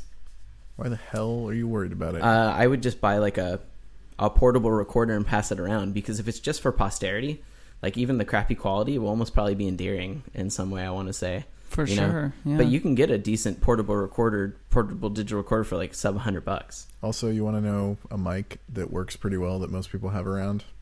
A Rock Band mic. Yeah, I mean, if you don't have to go super high tech unless this is something that you're going to then take back with you and start doing regularly. If you're using legit mics, pop shields are good. Yeah, although some mics have really good they're pretty good with the stuff internally. The ones we have are really sensitive, which are MXL 2006s. But yeah, I don't know. I'm not sure what I would recommend for you. Right, yeah. Sounds a little I think you should consider a portable option. low tech. Because if you're going to go a non-portable option, then you need like a mixing board, and then you might need and you would need a computer that you could run Audacity on to run it from like the mixing board to USB or FireWire. It gets really complicated. So if you're wanting to go more complicated, I would just look up cheap portable podcasting. Like you can even Google that and you get some really good options, but I don't know. Yeah. You can even get good MXL mics like what we have, except USB versions of them that plug straight into the computer. So I know that's what CheapED uses to record the Cheap Ass Gamer podcast. So yeah, as far as post-processing, Levelator is a decent program for working out the levels. If you need it. I mean, I feel like I don't really You don't always need it if you get the levels right, but considering he doesn't know what he's doing, Levelator can help. Yeah. You don't want the waveform to be big when you're recording. You just want it to be consistent, by the way. Yeah, big waveforms were only important in like the super early days of digital recording, from what I understand, or something like, and it was mostly important in analog more than anything that you were getting consistent, like just under peaks. So, like you may notice that the sound quality on the podcast, not necessarily the file quality, which was fucked up every now and again, but it improved a while back. What he's trying to say is it improved Ashley. once I let Arthur sit down at the boards. And No, it was actually after Robert Ashley discussed digital mixing with us. So Knuckles Toledo writes in, I guess that's what he wants to be called. I'm worried about why his nickname is Knuckles. He's written to us before. He says, while you were chatting with the new EGM guest, I was surprised that you didn't bring up the "Give Me What Is Mine" Incorporated letter you received. I'm sure they will write again and again in to address this, but I suppose it doesn't hurt to have a fellow listener's back. This is probably "Give Me What Is Mine" Incorporated. He's just like warning us, you're going to get a letter from "Give Me What Is Mine." I could see that. The fact of the matter is that "Give Me What Is Mine" should write the new EGM, if he's going to write anyone. So when they open up and have their little letter of contact us, you should write them up, "Give me what is mine," and be like, hey, remember when you fucked me over? Maybe he's too busy stroking it to Maxim or whatever. So isn't that their placement magazine? Yeah, I think so. So there's pretty much only one last letter that we haven't really got to. Man. Off to a good start. It's a fairly lengthy relationship letter. Oh Jesus! Just hold the computer upward a little bit so you're not looking down. Eddie writes in, and he says, "Recite it like it's Shakespeare, bitch." He says, "Let's see." Throw an accent on it. I was listening to your show from day one, and then these things called graduation, marriage, moving out on my own, and finding a job all happened in quick succession, as well as the crap I'm about to write. But now that life is stabilizing, I've been happy to go back to various podcasts, and this is one I look forward to each week. I promise I will write you back with something relevant to the gaming world, but I thought I might as well give a crack at a relationship letter. I'll try to summarize as best I can. I was recently accused of emotional infidelity. Essentially, one of my ex-close friends, who is a newlywed woman, accused me of emotionally cheating on my wife with her. The accusation came out of nowhere and wasn't technically from my friend, but her husband, who said a bunch of things that weren't true anyway. The evidence they threw at me was by and large inaccurate, discrediting the accusation but not making the situation of losing a sister-like friend any less hurtful or confusing. I would never cheat on my wife, not physically and not emotionally. I trust her more than any other person. I love her more than any other person. I tell her more about myself than any other person, etc., etc. Wait, can we just stop for a second and remind him that his wife is not here right now? But I also rely on my close friends a lot on an emotional level, both guys and girls, because I need that kind of social balance. Okay. Just read it all. You started it. Okay. So if I was emotionally cheating with this one girl, I'd be emotionally cheating with about 3 or 4 other people, boys and girls alike. I think what has been really shaking up this whole pile of crap is that my friend had assured us that she was comfortable with her friendship with us, that she didn't feel awkward, and promised us she'd let us know if she ever did. But then, suddenly and out of nowhere, all this stuff comes up and contradicts everything she's ever said to us, leaving us to wonder why she would make up a bunch of lies just to cut us out of her life. Or maybe she was lying the entire time she was our friend. Either way, not a pretty thing to happen. She was a bridesmaid in our wedding, for crying out loud, so I can't understand why she would attend such a ceremony if she thought this was true. I think it's her husband using this as an excuse to cut her away from us, since she's been cutting away from all her friends since she married him. Without burying you in the details of the situation, which severely chopped away my trust in female friends on top of other events this year. I'll get to the question. What do you consider to be cheating? Do you make a distinction between physical cheating and emotional cheating? How so? And then, so how do you guys define it? And have you ever had a sticky situation involving accusations of cheating? I actually pride myself on the fact that I have, fidelity is extremely important to me. And I've never cheated on someone or, to my knowledge, helped someone cheat on someone. But that being said, physically anyways, there has been a couple of times that I've gotten emotionally close to someone who did have a relationship with someone else. One in particular that Arthur was around for when we both worked at the record shop the second time after we got fired. Oh yes. And so she had a boyfriend, but it was the stereotypical, like, he was a douchebag. He was a douchebag, treating her really bad, or at least that was her story. And her and I hit it off really well. And I never let anything come of it because of the fact that she was in a relationship.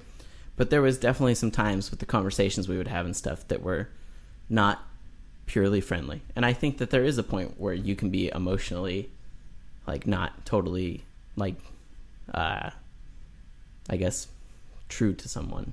Also, just to throw it out there, she had a pretty amazing rack. She was beautiful.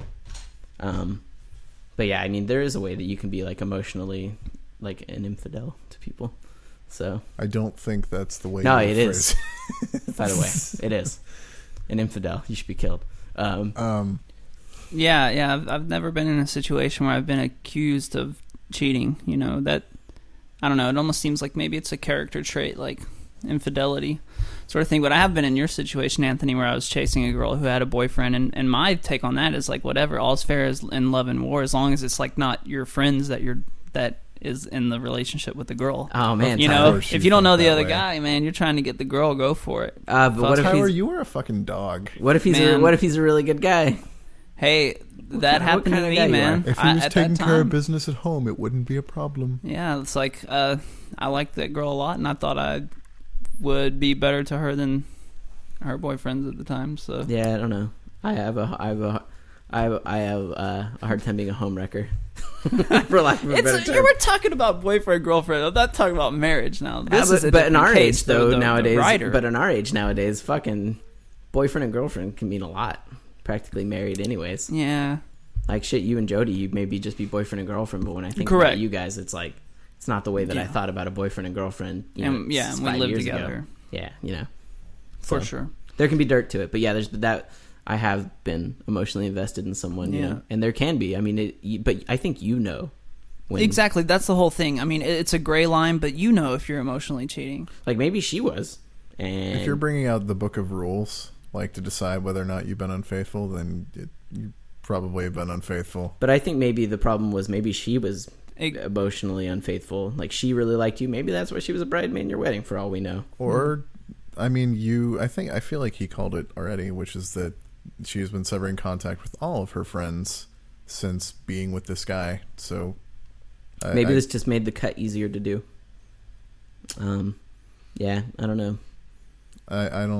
I'd get a little oogie about discussing my relationship history on the podcast. No, in anything but particular, or in anything but no. But now, references. If it gets you oogie though, that just encourages me. Well, I know it encourages you, and I could tell you later. But nah. Just enjoy your wife. Enjoy your wife. We did. Yeah, enjoy your wife. Yeah, I'm planning on getting mine in the mail soon. I can understand if you had like a really good friendship with this girl, but if she's gonna flake out on you that easily. Yeah, I tend to put things in perspective like that too. I've had people like, pledge the world to me as far as like friendship and stuff go, but if they can ditch out on a friendship so easy, that kind of speaks volumes about their investment in it. So, never pick one of those kinds of letters again. Why? That was not a relationship letter. That was a crazy social situation letter that goes, man. We talk about all kinds of things on this podcast. True. Yeah. I don't know. That just went into a weird place, I feel like. That went into a weird place for you. For you. Not for us. All right. So that's it for our letters this time. You've suffered through now like an hour and a half of our bullshit. Oh, no. An hour and 47 minutes. An hour and 40-something minutes of our bullshit. And next week's podcast should be, well, the next couple weeks are going to be kind of weird because with the holiday break and stuff, Tyler's going to Texas for a week and Arthur's taking off to Vegas for a few days, and I'm going to go see my family for a few days. So next week's podcast might just be something extremely short and special, maybe, if we manage to put it together. And then other than that, the week after that, we'll probably do a show, though it might just be me, Arthur, and probably a guest to replace Tyler for a week. Maybe more. And then probably we'll do Game Club this coming Monday, but then we might need the week after that off. So, yeah. Yeah, so that's family stuff during the holiday. I mean, look, you guys are hopefully going to be busy with your families too. So, and That's if not, when you need entertainment the most. and if you're not and depressed, go back and listen to our old episodes when the show was actually good. And my dad just got laid off, was so that? he needs a little. I don't know. Go read iTunes. And Oh, they did tell you really? Yeah, Oh, fuck. got laid off. Well, Bing, bing. Merry Christmas. yeah. Oh. On that note, please go kill yourselves after subscribing to our podcast. Just make sure you have a family member that So yeah, downloads subscribe it to our all the time. podcast, dig the podcast, and go listen to our friends' podcasts, which you can hear the Mobcast with old EGMers at bitmob.com, as well as the Geekbox, which has Ryan Scott from GFW Radio and GFW Magazine at geekbox.net. .net. I also hear that Ryan Scott works at a gaming website today. Yeah, and then me and Ryan also work at GameSpy, and you can hear us on the GameSpy debriefings together, where we argue all the time. And then beyond that, you should watch Co-op at area5.tv or revision3.com/co-op. Where can the internet find you, Tyler? At twitter.com/dirtyt. I occasionally throw up a twit. I try to do it often. And then gamespy.com for some daily news. You're Arthur. a sneaky fucker. Looking at me when you're asking Tyler. Yeah, that threw me off too. Yeah, twitter.com/AEGIES. You can also find my idiocy at teamxbox.com. Yay. Dude. What? Oh, nothing. All right. What are you going to say? Spill it, for fuck's sake. There needs to be like a Team Idiocy website where it's like just the exaggerated There already is. comedic. FOXNEWS.com. But I mean for video games. And on that note, now that Arthur's alienated our right-wing audience again, we're going to... Go abortions and We're teen gonna- pregnancy. Buy gold. Buy gold. We're going to see you next week. I support teen pregnancy and abortions. Best of both worlds. Some say it's a blessing, some say it's a curse. He fits them together in sunshine or rain. Each one is unique, no two are the same. My boy builds coffins, and I think it's a shame that when each one's been made, he can't see the end. He corrects everyone with love and with care. Then it's thrown in the ground, it just isn't fair. My boy builds coffins, he makes them all day. But it's not just for work, and it isn't for play. He's made a one for himself, one for me too. And one of these days, he'll make one for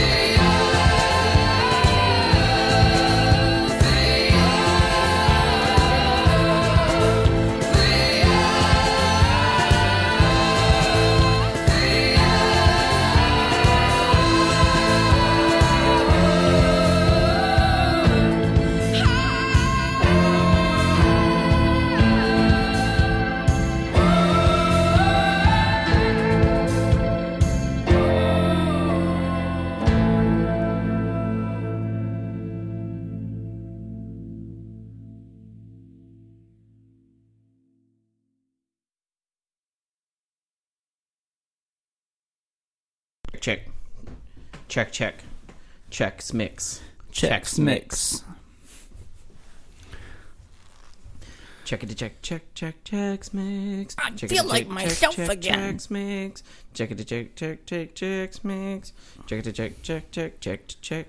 SpaghettiOs. Checks mix. And Checks mix. ravioli Checks mix.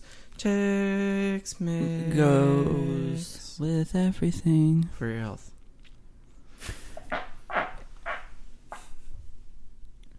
You just shit my head. Son of a bitch. That sounded weird. This chair has a really hard bottom. I mean, it vibrates like It crazy. amplifies. Yeah, it does. Like that one you did here on the floor that one time that blew my mind. That's the way you do it, man. You gotta get the right angle. It's like a garden hose. You know when you put your thumb over the top of the spout of a garden hose? Yes. It's the same principle works if you like stretch your penis long ways. It shoots your piss really far. Yes. You could pee over fences that way. Yes. You also have to pee for like 3 times as long. True. Like, it takes like 3 times as long to get the job done. Yeah. And you could get splashback on your hand, which could then itch later. What? Why does your piss itch, Tyler? Urea. It irritates It is the generally skin. acidic. Dog. That's why if you get bull nettle, throw it on there. Are you sure it's not the gonorrhea? If you get what? Bull nettle? Bull needle? Oh. Nettle, I think, is right. Bull Yeah, nettle? bull nettle, you're supposed to rub it on piss stuff? What are you talking about? Well, What's cool in yeah, bull nettle? honestly, yeah. It neutralizes if you get into the, bull the nettle, sting. you piss on it. Same thing with jellyfish, right? Like if you get stung by Oh, jellyfish, okay. I thought you were urinate on it. saying that you use the bull nettle in response of pissing on yourself, and I was like, is this a problem? Dude, you pissed all over me. Quick, get me the bull nettle. I stick bull nettle shards down my urethra. No, that would be bad. Man, it's like, In the podcast, man, you it's just sneezed that. on me. Could After you go the get me some music ends, poison just, ivy? I stick bull nettle shards down my urethra. And There was one letter in there that was like, my girlfriend's into kinky stuff. But I was We are like, not reading that shit. This is not Penthouse Forum. I saw that. I was like, I saw the guy's letter. I was like, what? I don't even know what to tell him. oh, Tell him to stop writing fake letters. mm-hmm. We don't have time for his There shit. you go. That letter's probably real, which is the weird thing. Oh, whether or not the letter's real, that's definitely a real situation. I'm Oh, sure there are absolutely. guys out there with like freaky girls, and Oh yeah. girls are like, Let's whoa. just put that all on the girls, because it's You're definitely really it would never be a dude asking some girl to pee on him. Well, no, I'm just No, saying he's just somebody saying in that there are his some situation, guys and out that there. man, if it was a girl writing in, I'm sure. Shit, who knows what some girls have to endure, dude. If you had $1 for every time you peed on a girl, Tyler. No golden showers. Tyler's not into the pee stuff. No gross shit. Word. Everything is gross to somebody, Tyler. Yeah, This is pissing true, on- Like but I'm saying like monogamy. normal. Pissing on people should be gross to everyone. It should be like beer poop. That should be gross to everybody. Have you guys? Pardon? What? You guys have not seen the beer poop video? No. Oh, dude, it's horrible. It's like one of the most horrible things I've seen Is in it my like entire someone life. feeding beer into their asshole Yeah, and then shitting it out? yeah, all over someone's face. Okay. Why have you seen that? Because at the dawn of the age of the internet, No, my friend Danny no, you have no good answer infamously for this. sent around this email with the subject line "beer poop." and you watched. And no one knew. No one knew these things. Back says then. beer This was poop. like what? What are you I would gonna probably think? click on it if what it are said you beer gonna? poop. It's 1997. What is you just wrong got with you your guys? 56K modem installed. Your friend sends you an email saying beer poop. You don't know what to think, dude. I'm gonna send you an Don't. email labeled penis shit. I'd actually be curious to see a penis shit. Because it can't happen. Is that a video? Penis We doesn't should- have a colon. We should start recording before I murder both of you. No, we should keep going because let's continue to agitate him like yeah. a washing machine. That video, man, it's stuck in my mind. All right.